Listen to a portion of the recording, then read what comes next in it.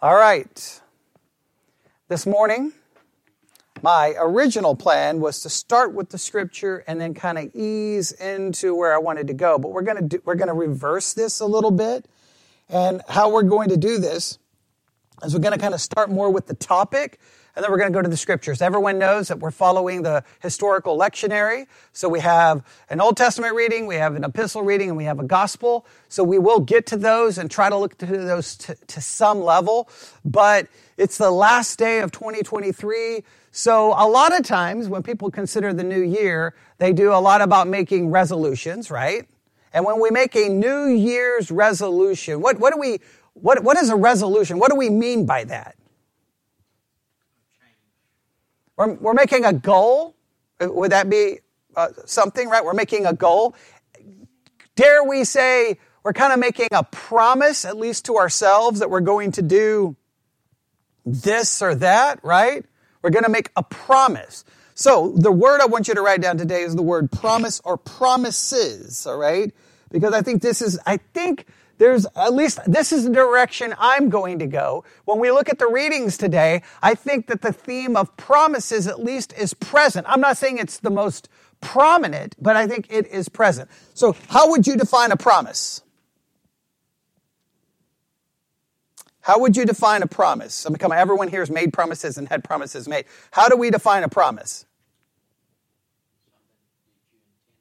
Okay, a couple of definitions. A promise is a commitment by someone to do or not do something. A promise is a commitment to someone to do or not do something. All right? As a noun, promise means a declaration assuring that one will or will not do something. As a verb, it means to commit oneself by a promise to do or give. It can also mean a capacity of good, similar to a value that is to be realized in the near future. But you get the idea. You're promising to do something or not do something. We've all made promises, right? And we've all broken promises. Every single person in this room has broken a promise. If you don't think you have, please write a book on tell us how to do it, all right? And I think that if we are honest with ourselves theologically, this could raise a serious question. If we're honest with ourselves theologically, it probably would be good to do what? Not make any promises. And I'm going to have y'all participate a lot this morning, so just be ready for that, okay? All right. Someone look in the Gospel of Matthew, where Jesus seems to kind of indicate that maybe making promises is not the way to go. I narrowed it down to the Gospel of Matthew, so I made it simple for you. And this is not one of the lectionary readings today, but that's okay, right? And Siri is looking for the answer right now, so Siri is going to start talking to us. I don't know why Siri came on. Thank you, Siri. You can have a good day now. Go away. Yeah, not making promises. Who can find it? Who can find it? I could, well, never mind. I could ask AI. I got the AI chat box on my iPad. I could ask AI. AI is good, really good. Do what? Yes, Matthew. Matthew 5:37. Let's look at it really quick. Matthew 5:37, because I think we're going to end up going a direction here that maybe I didn't originally intend, but I think this is important discussion here. All right, Matthew chapter 5,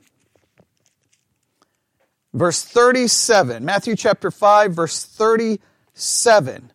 All right, are you ready here? I'm going to go back to verse 33 for context. Matthew 5:33. This is a part of the Sermon on the Mount, right? All right, here we go. Again, you have heard that it has been said by them of old time, thou shalt not forswear thyself, but shalt perform unto the Lord thine oaths. But I say unto you, swear not at all, neither by heaven, for it is God's throne, nor by the earth, for it is the footstool, neither by Jerusalem, for it is the city of the great king. Now they would try to promise by swearing or making an oath to something. Kids do this all the time. I swear. By whatever, right? I swear, like, hey, I'm going to say this, and then people will be like, yeah, really? No, I swear. Well, that's the concept. Jesus is saying, don't do that. And why does he say not to do that? What does he go on to say? What does he go on to say here? Neither shall thou swear by thy head, because thou canst not make one hair white or black. All right. So in other words, a lot of these making these oaths and swearing, it's just ridiculous. There's no reason. But here's what Jesus tells us to do. But let your communication be yea, yea, nay, nay. For whatsoever is more than these cometh of evil. How does the NIV translate verse 37?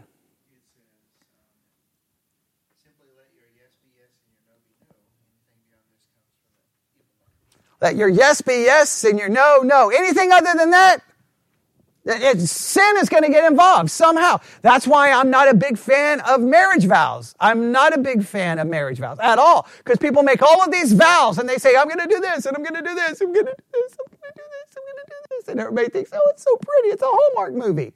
And then 5 seconds later,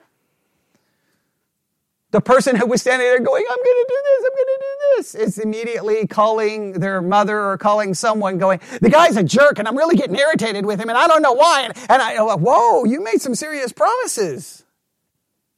Right?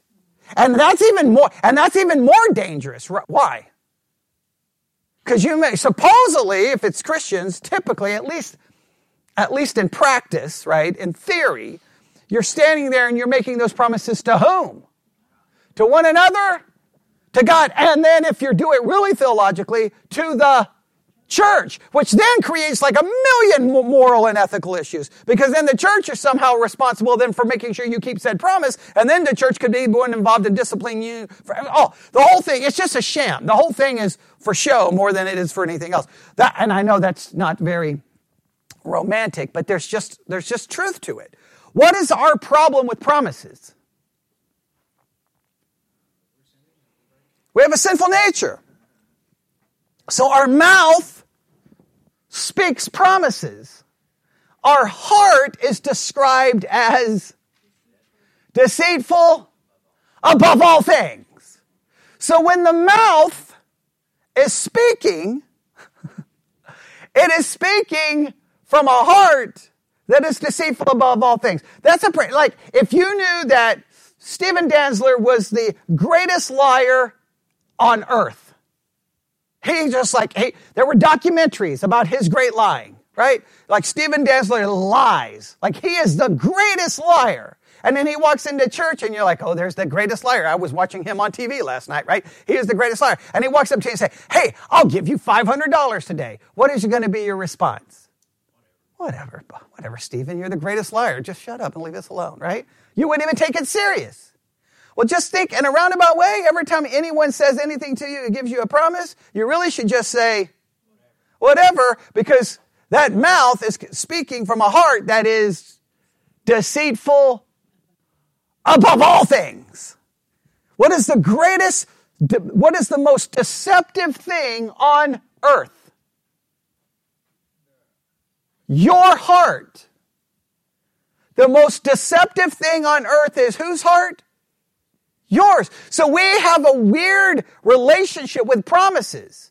We make them, we get upset when they are broken, but we seem to forget our theology, which says we probably shouldn't make them, okay? We probably shouldn't. Now, I know some people's theology will be like, that's just not the case. So we have a weird relationship with promises, yes? But promises have a profound impact on us emotionally and psychologically. Let me just go through some of the psychological impacts promises have on us, right? They affect us psychologically deeply. Number one, promises bring about a feeling of trust and security. When someone makes a promise to us, it creates a sense of trust and security. Promises imply a commitment to follow through on something, which can provide us with a sense of reassurance and stability. I would say you're foolish for ever feeling that. I know that's not nice, but I would just say it's from a theological perspective, why would you trust anyone? No, I'm not saying you walk around as maybe jaded and as cynical as I am, right? Don't follow that path. But you have to follow a path that your theology takes you. Remember, I've often said, that I've often said, we believe in human depravity theoretically. We don't believe in human depravity practically. We really don't. We really don't. Because if we did, it would really change the way we think, right? That's why, look, this is why I am 1,000% opposed. Early in the history of this church, people wanted me to create a church covenant. And then have everyone sign it. And I'm like, absolutely not. Because and what, has anybody seen church covenants? What are some of the basic things you promise? To attend all services faithfully. To engage in private and family devotions on a regular and consistent basis. To tithe on a regular and consistent basis. You just go on and to defend and protect the church. You go on and you would be church disciplining people everywhere. And guess what? Once you sign that covenant in a roundabout way, what have you now done? To quote a famous lyric, you can check in, but you can never check out. Okay? There's no leaving. Okay? Some of you got the musical reference. Some of you did. All right. There's no way out. You say, well, I believe you're teaching false. Well, you can believe I teach false all day. You signed a church covenant. You ain't going anywhere. And if you go somewhere, I'm turning you over to Satan for the destruction of the flesh. That's crazy. No. I know way. Because the one thing I know, everyone in this is sitting in this room, including the one standing behind the pulpit and everyone listening online, we are liars by nature. Because we have a deceptive heart. So I understand promises give you a sense of trust. They give you a sense of security. But theologically, you're setting yourself up for what? For pain and disappointment. What else? Promises give us a sense of expectation and anticipation. Promises often create expectations and anticipation within us. When someone promises something, we start to imagine the positive outcome and the result that we associate with that promise. We get excited when someone makes a promise. We get excited because we think it's going to happen.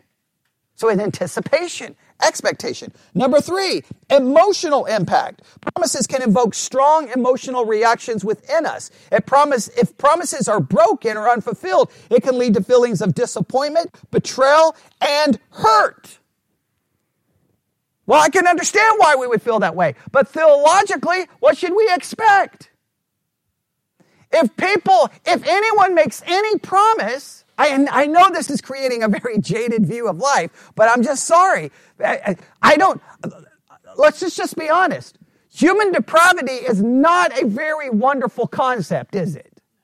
It's not. But so many times in church, we act like that doesn't exist. But if Bobby makes a promise, the person making that promise has what kind of a heart? A deceitful heart. Deceitful. How deceitful? Above all things. Now, I know some Christians try to claim that that heart is just magically gone, but if that heart was magically gone, then you should be magically perfect. And since you're not magically perfect, I'm going to assume that the old heart is still present, okay? All right? I get tired of that teaching that Christians have because it's just ridiculous. Those passages about a new heart are covenant promises to the nation of Israel, which they don't have yet, okay? So, all right, just so that we can get into all that out of the way. All right? Accountability and responsibility. When promises are made, they hold individuals accountable for their words and actions. When we make a promise, it signifies our willingness to take responsibility for fulfilling our commitment. This can promote personal growth, integrity, and a sense of ownership over actions. Well, that's great that it creates a sense of accountability and responsibility. It does. But I'm going to make a theological argument that's not going to be very popular. I don't think that there is ever a way. I don't think there's a way that any person will ever keep a promise completely. Because I think our sinful nature almost makes it impossible to keep it completely. Oh, you may be able to keep it externally, but you're not going to keep it internally in some way, shape, or form. Right? That's going to be my argument. I know that's not popular. Psychological well-being. Fulfilling promises can contribute to our psychological well-being. When we keep the promises we make, it enhances our self-esteem, self-confidence, and self-worth. It reinforces a positive self-image and the belief that we are capable of following through in our commitments. However, broken promises can have adverse effects, leading to feelings of mistrust, resentment, bitterness, diminished self-esteem, and we can go on and on and on and on and on and on and on. Promises, we're all impacted by promises. Psychologically, at the very depth of your being, you are impacted by it. If you're a parent, you'll have kids broken and crying and upset when a promise is not fulfilled. You'll be upset at them and they'll be upset at you. If everyone is impacted by promises. We live in a world where promises are made all the time. In fact, it's just our nature to make a promise, isn't it? And I think when we make them, that there's a part of us that really wants to do so. We really want to keep them. But I think we sometimes forget our ability. Now, guess what? Where this becomes complicated. Well, we experience promises in a certain way. So what do we do when God makes promises? Now, before we consider anything else, and before I get you involved, because you're going to be involved here in a minute, let's quickly, and we've got to go quickly, let's explore the lectionary readings for today. Everybody ready? The lectionary readings for today. Does everybody know what the lectionary readings for today are? If you do not, well, you're about to. If you have the Church One app, I sent them out to you early this morning. But if you don't have them, here we go. Everybody ready? The lectionary readings for today, the first one, there's a bunch of options here, but we're going to go with these, is Genesis chapter 15. Genesis chapter 15. Now, as soon as I go to Genesis chapter 15, do you understand why my introduction went so long on promises? Because what's Genesis chapter 15? Yeah, we have some promises here, do we not? Let's start in verse 1. Genesis chapter 15, verse 1. After these things, the word of the Lord came unto Abraham in a vision, saying, Fear not, Abraham, I am thy shield and thy exceeding great reward. Just stop right there. Is that kind of making some promises? You could be saying he is establishing a fact, but there's promises that would be connected to it. Would there not? Yes, there's promises connected to it, yes? All right. And Abram said, Lord God, what wilt thou give me, seeing I go childless, and the steward of my house is Eliezer of Damascus? And Abram said, Behold, to me thou hast given no seed, and lo, one born in my house is mine heir. Now, what is Abraham referring to here?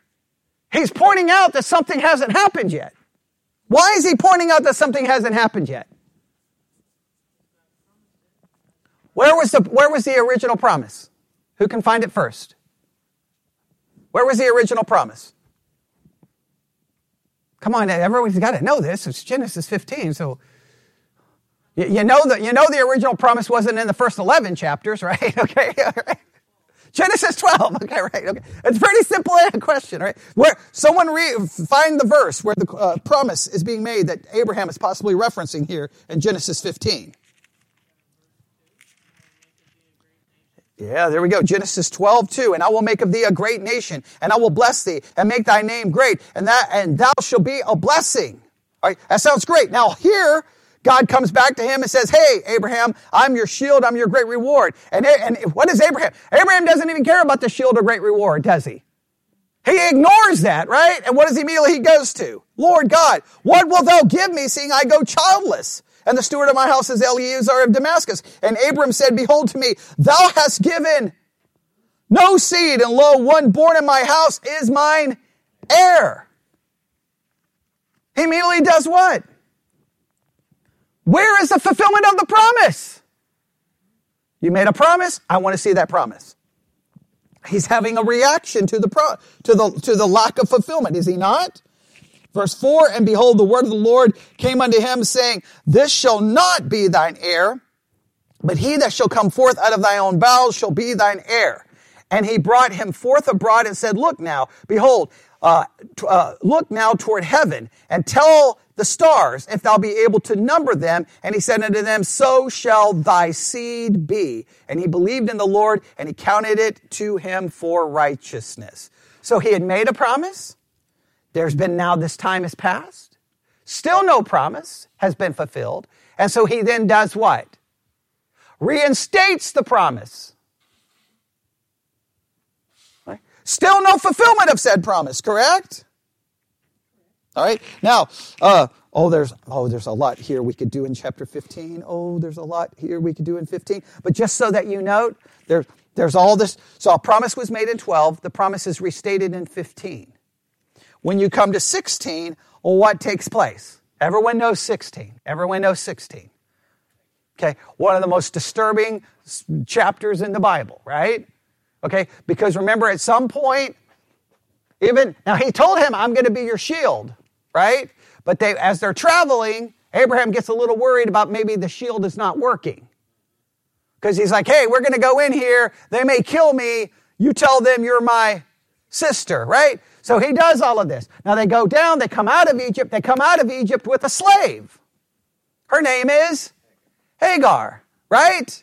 And then Sarah comes up with a great idea. Hey, God's made promises.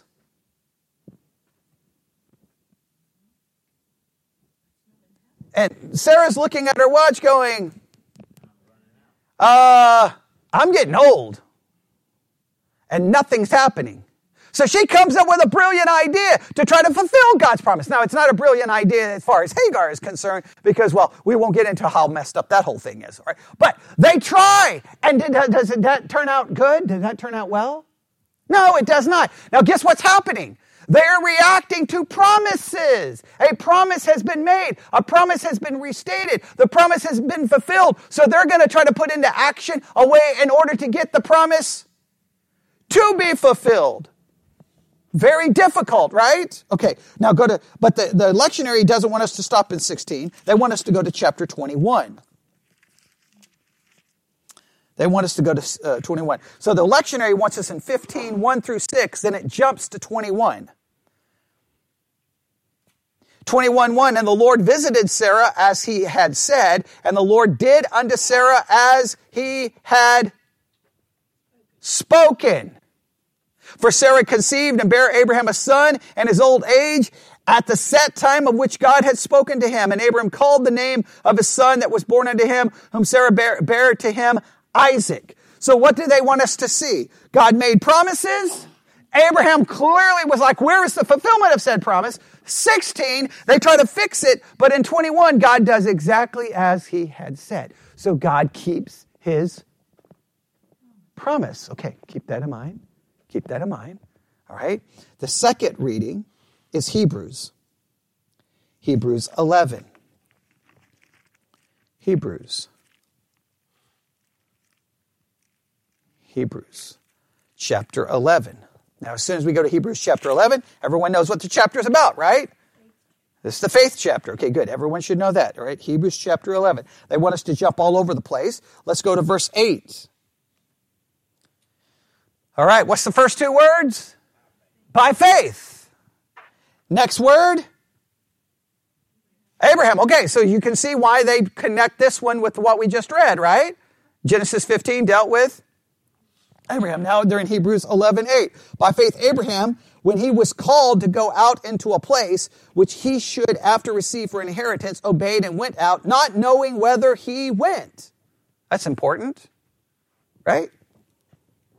He was told to do something. He doesn't know where he's going, but he went.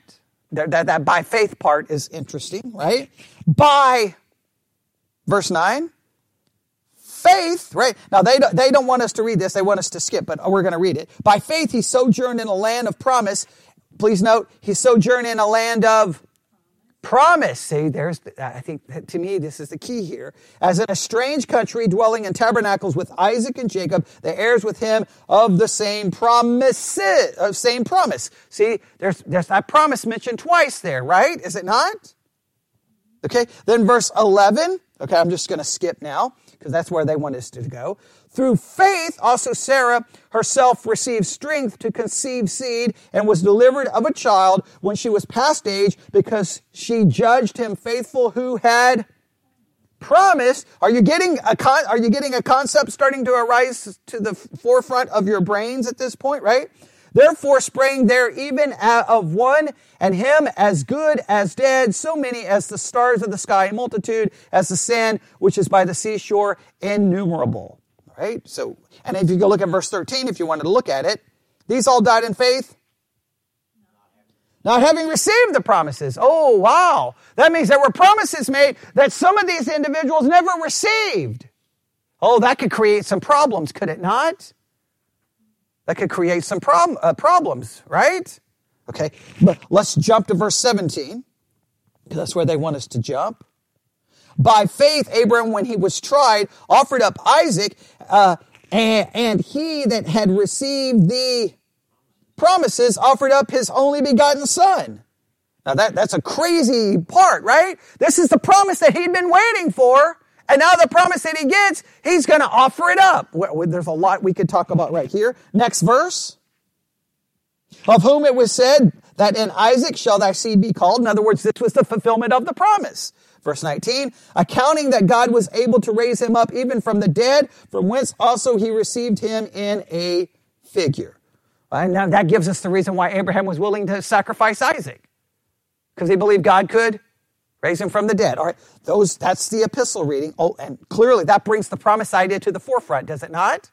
Genesis hinted at it. This brings it to the forefront. Now, they want us to go to Luke chapter 2. Luke chapter 2. This is the gospel reading. Luke chapter 2. Luke chapter 2.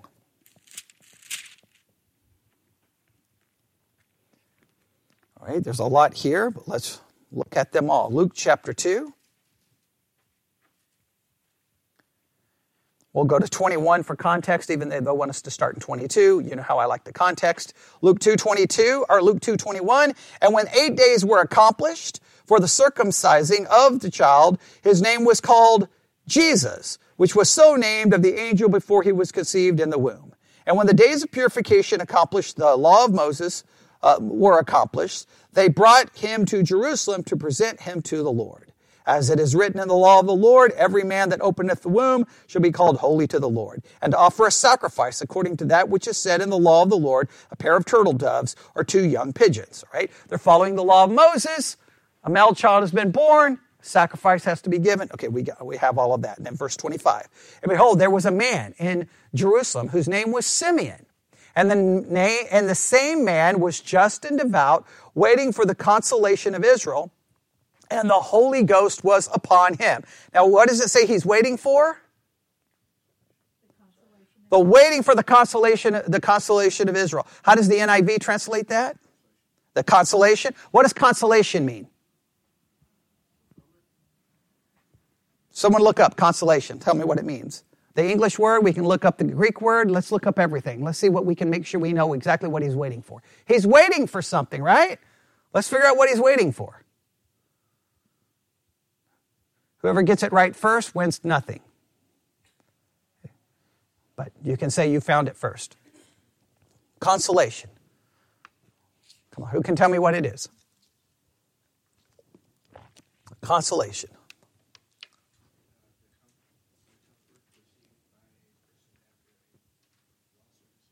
Okay, a comfort. What else do we have? Greek word.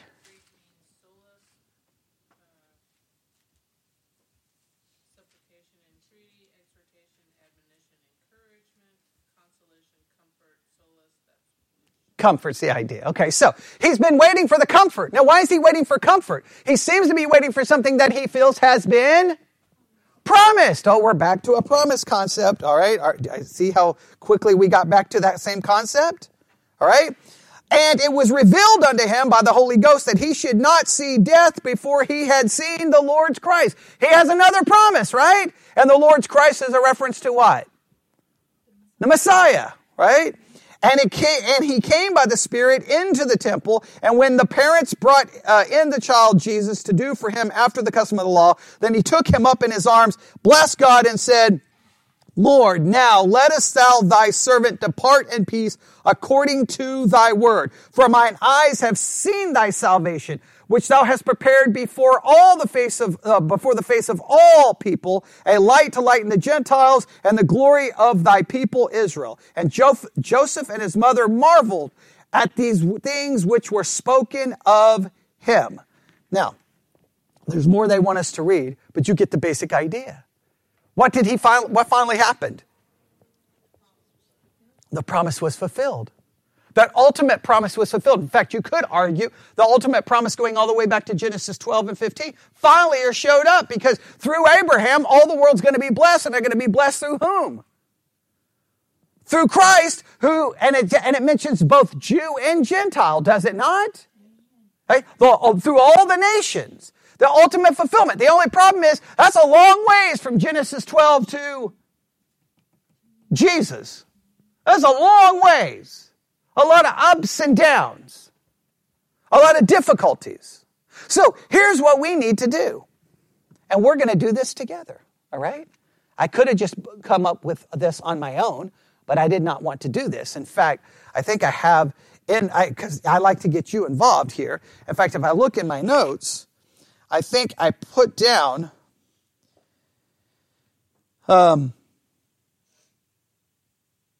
I put down a couple of concepts here, but I don't want to do that. I'm just going to have us work on it together. All right. So here's what I want us to do. The concept today, promises. Can we all agree that promises have a profound psychological impact on all of us? Yes. When promises are not fulfilled, does it not have a profound psychological impact on all of us? Yes. However, if we're even remotely honest with ourselves, there's an inherent problem with the whole concept of promises in us, because we have a sinful nature, meaning that we're not going to probably keep our promises, and we shouldn't expect people who make them to probably keep them too. Even though I know that sounds like, man, you have a low view of humans. I have what I believe is a biblical view of humans, which is we're all sinners and fall short of the glory of God, and we have a heart that's desperately wicked and deceitful above all things. So I think it's better to have a realistic view, right, than a Disney view. Right? The Disney view says follow your heart. The Bible says that's a horrible idea. Okay? Agreed? Right? So all right, so that's how far we've got. However, we know that God does what? He makes promises.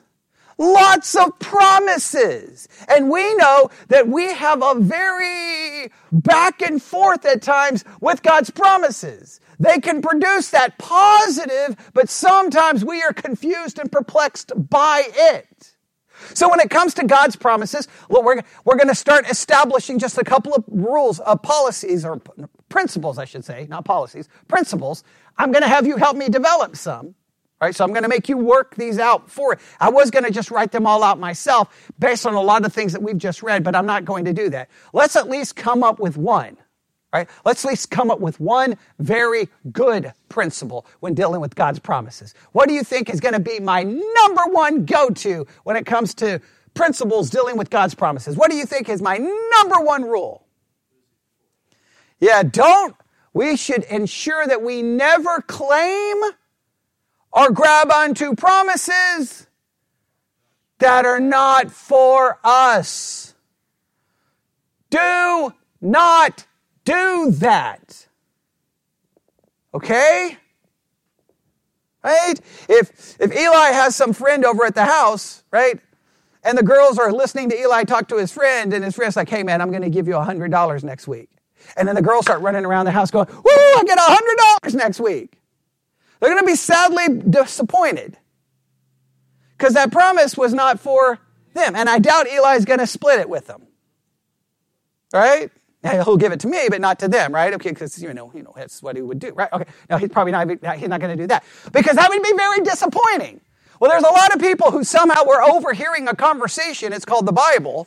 We're listening to God have a conversation with someone else, and we jump in going, right there, that's ours. I saw this in the COVID situation where people were claiming Psalm 91.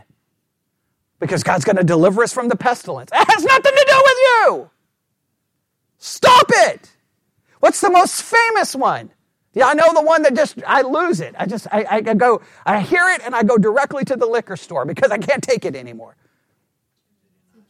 It's in Jeremiah. Who can find it? Who can find it? Right, 29:11? Yeah. And what does it say? I know the promises I have for you. To bless you. And everybody takes that. And according to high school graduations that I had to go to because of the Dazzlers. Still taking counseling for that. Okay? Like, what is wrong with this? Right? Someone reading that to their kids, graduation, that has nothing to do with any of those kids. Zero.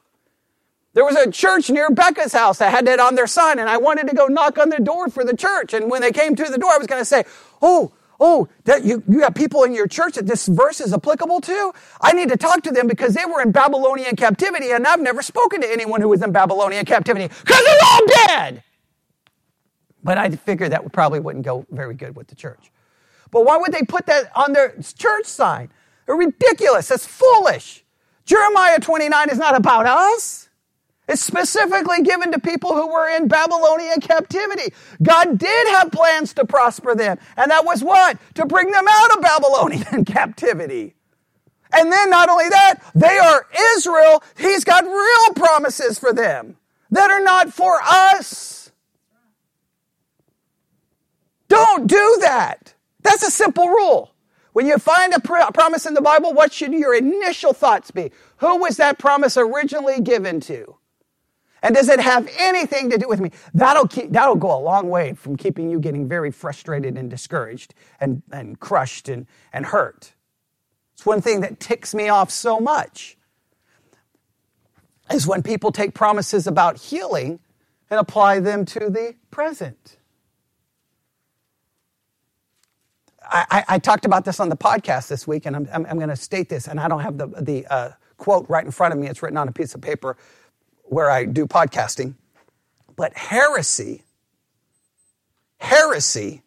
is truth misplaced. Heresy is truth misplaced. Sometimes it is the true thing. It's a true statement. It's a true, but it's misplaced.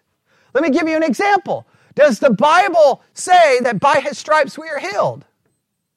Yes, it does. Does the Bible seem to promise that there's going to be a time where there's going to be no more pain, no more sickness, and no more death? Yes, it does. The heresy is where you take those promises and say that they are for when? Now you've misplaced the truth. There is no guarantee in the present that God is going to heal you and fix all of those problems. That is a promise made for when? Glorification. Then where there's going to be no more pain, no more sin, and no more death. It's the same idea when people take the promises that are for glorification, where there's going to be no more sinful nature, and act like that's the promise for today. That's foolish. So when it comes to God's promises, what's rule number one? Who is it for? And don't claim it. Don't claim it for yourself. All right? Is that a good one? All right. Principle number 2. What do you think? Now I'm going to ask y'all to come in here. What do you think is another good principle about dealing with God's promises? Okay, let's go with Diane. That's a good one. All right? We have to believe that God will keep them. Now, he's going to keep them his way and his time. So let's try to develop a number of scriptures that would seem to emphasize that God keeps his promises. Y'all start looking and see who can find some. I've got a number written down here, but see what you can find. Find some scriptures that would seem to emphasize that God will keep his promises. I've got 1, 2, 3, 4, 5. I got 5 here in front of me. Well, you however you think it works. I don't want to do the work for you, right? So find me something that would say, this gives me confidence that God keeps his promises. I think this is an important principle to remember. Number 1, we don't grab the wrong promises. We don't grab onto the wrong ones.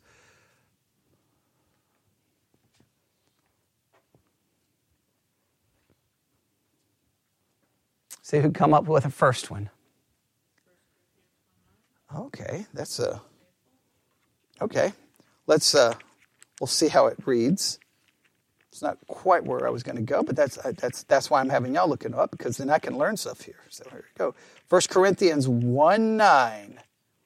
We read this: God is faithful, by whom you were called unto the fellowship of his Son, Jesus Christ our Lord. So we will say, when it comes to God's promises, we can clearly state that God is faithful. And the Bible says that probably quite a few times, does it not?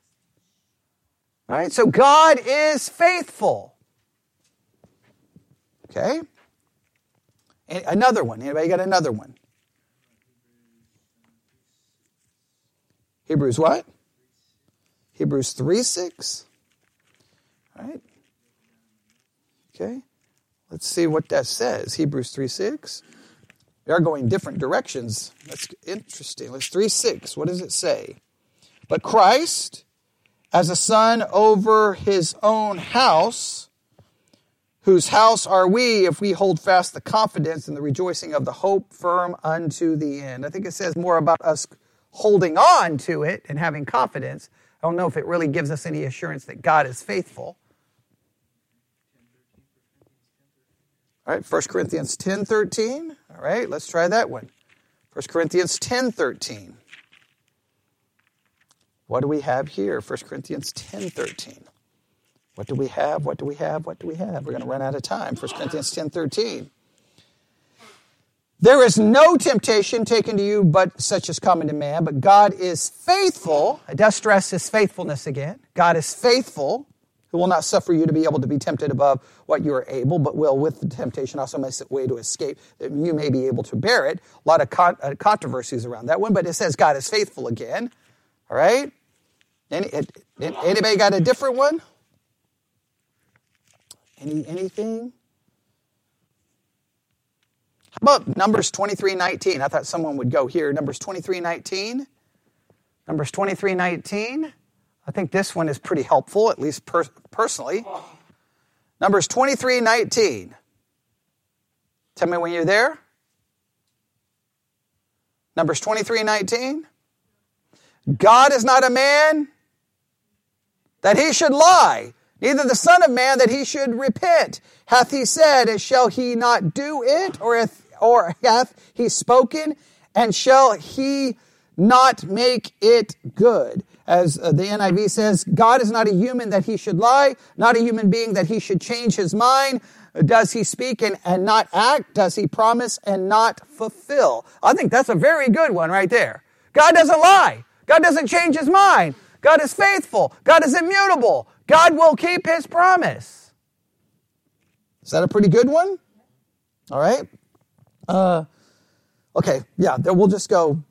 We'll go to Hebrews. Well, we'll go to Hebrews 10:23 in a minute. All right. We'll go to that in a second. I think that's a good one. So here's what we need to do. Number one, we don't grab onto the wrong promises.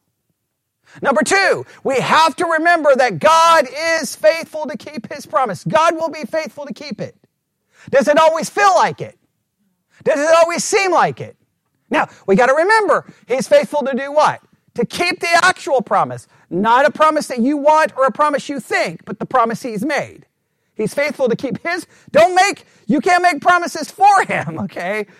That's a really bad idea. That's a really bad idea, okay? That will lead you to major despair and depression. But he is faithful. We have to trust in his faithfulness, right? What's a third principle when it comes to God's promises?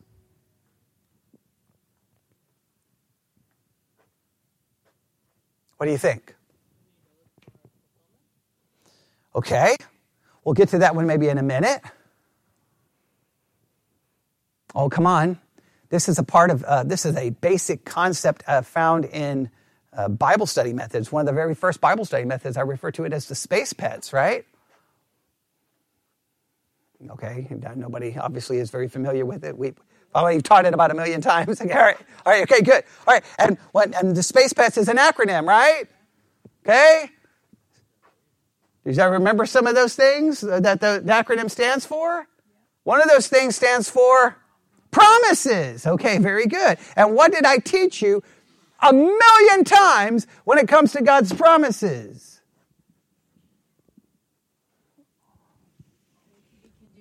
There are three kinds, okay? There are three kinds, all right? First kind of promise. We'll call it unconditional. What's an unconditional promise? There's no condition that has to be met. There's nothing. God just makes a promise. It's unconditional, right? Second kind, conditional. And then third, not applicable, right? It's not applicable. Well, we've already dealt with that, right? Our first principle was what? Don't grab onto promises that are not for you. Don't grab onto the not applicable passages. If they're not applicable, they don't apply, don't grab onto them. We got that. Second, God is faithful. We trust in the fact that He is faithful. He will keep it. Number three, this is important. You have to identify if there is a condition to said promise. Because if there is a condition to said promise, you got to be looking at your own, if you're meeting the condition. Which, now we've got to always be careful to see if there's an actual condition. Now just remember, now this is very important. Okay, everybody got your thinking caps on? This is very important. Sometimes God's promise is conditional. But the condition is met in Christ. Does everyone hear that? Now, when I was younger, I did not necessarily go with that concept. When I first taught this, I taught the conditions were ours to be met by us.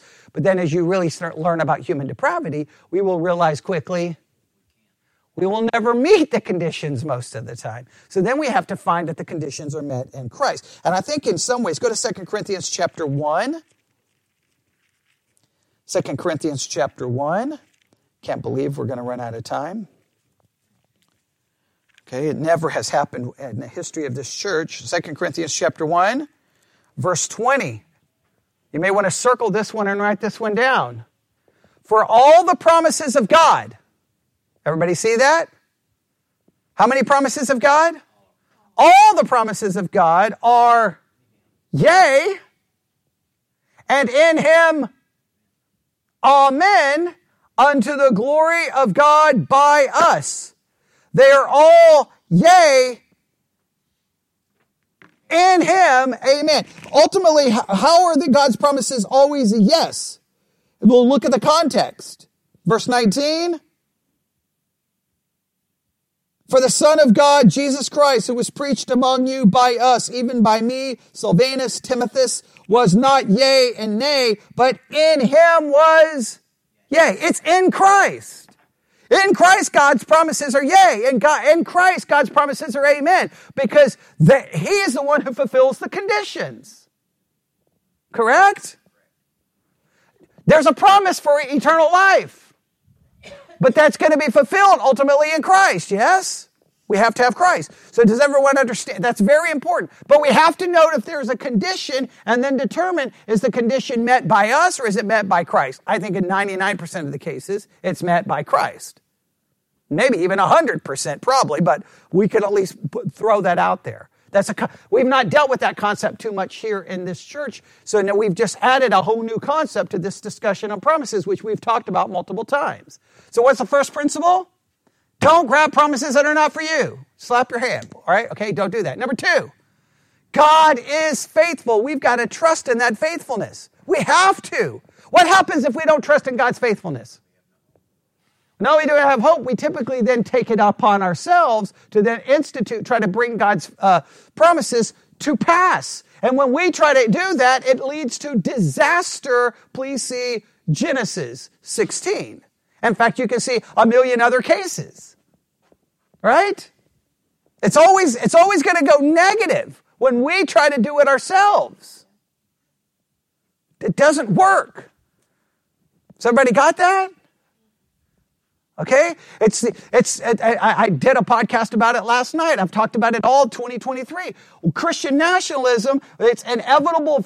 Well, it has a flaw from its eschatology because it's almost always post-millennial. Okay? But in Christian nationalism, they're like, we want the kingdom of God on earth and we want it now. right? And so how are we going to establish it? We're going to take over all areas of the society and the culture, politically, legally, and then we're going to institute Christianity upon everyone, and we will establish the kingdom of God on earth. Okay, well, that's a problem. Do we believe God will establish a kingdom? Yes, it's His promise. It's not for us to try to fulfill that promise. Because my understanding is when God sets up a kingdom, it's going to be pretty obvious He's come to do so. Because the sky's going to split apart. He's going to come on a white horse with a sword. He's going to kill His enemies. And then He's going to sit on the throne. And guess what? He doesn't need Republicans or Fox News to pull that off. He doesn't need us to pull that off. Our job is to call people to faith in Christ. It's trying to fulfill God's promise in a way that's not meant to be fulfilled. Does that make sense? Yes? Okay, that's very critical. That's very critical to this. So, because if we don't trust God's faithfulness, we will take over. And when we take over, I don't want to be anywhere around that. And we've seen 2,000 years of church history where churches try to do that. It's bad, right? So, what was number one? Who's the promise for? Number two, don't grab the wrong promise. Number two, God is faithful. Trust in that faithfulness. Number three, are they conditional? Are they conditional? Okay, and I'll give you, we could come up with a lot more. Let's come up with one more. What would be one more very important principle?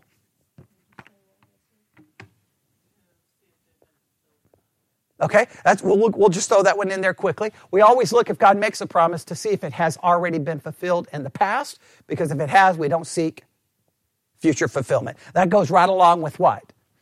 Who is the promise for? All right?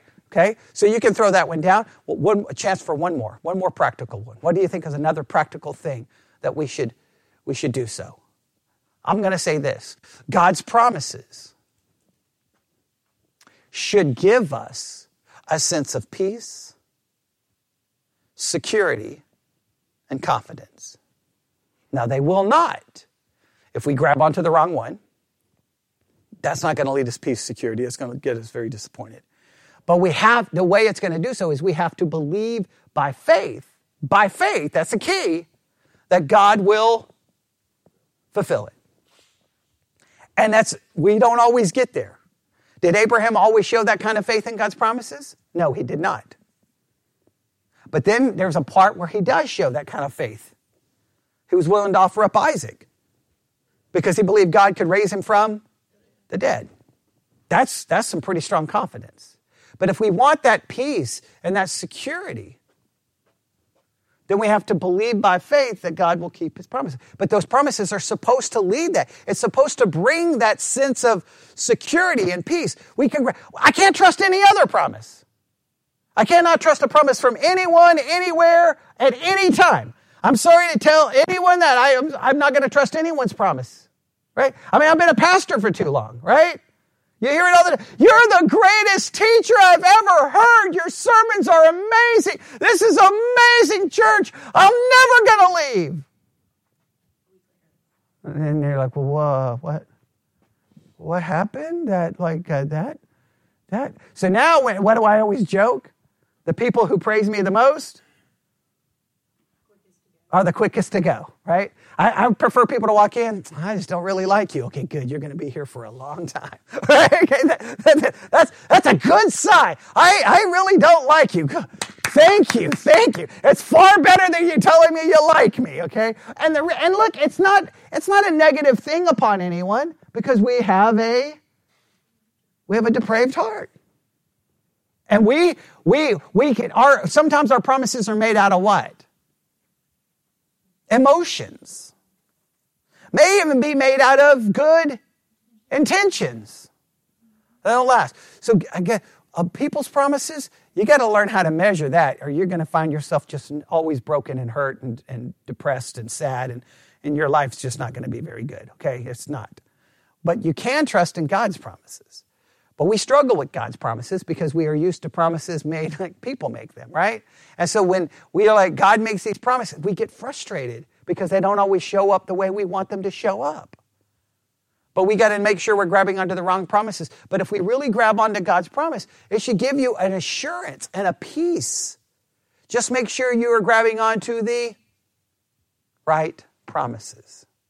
Because if you go from those scripture readings today, we start in Genesis 15. Those were promises made a long, long time ago. Hebrews 11. Well, even in Genesis, in the readings, we see the fulfillment of part of it. Hebrews 11 shows more about those promises, right? And then in Luke shows the ultimate fulfillment in Christ. But there's still promises connected with that have not yet been fulfilled. And we have to believe that if those were fulfilled literally, that's the key word, right? That was literal, right? Then we believe the will be literal. But we have to believe by faith. All right, we'll stop right there. Lord God, we come before you this afternoon. We go into a new year with nothing but uncertainty because that's how every year begins. The only hope for certainty is not in anybody else, definitely not in ourselves, definitely not in any governmental agency or political leader. Our only certainty is that you have made promises and you will keep those promises. Let us by faith cling to them and not to anything else, so that we may find hope, peace, and stability in the coming year. And we ask this in Jesus' name. And God's people said,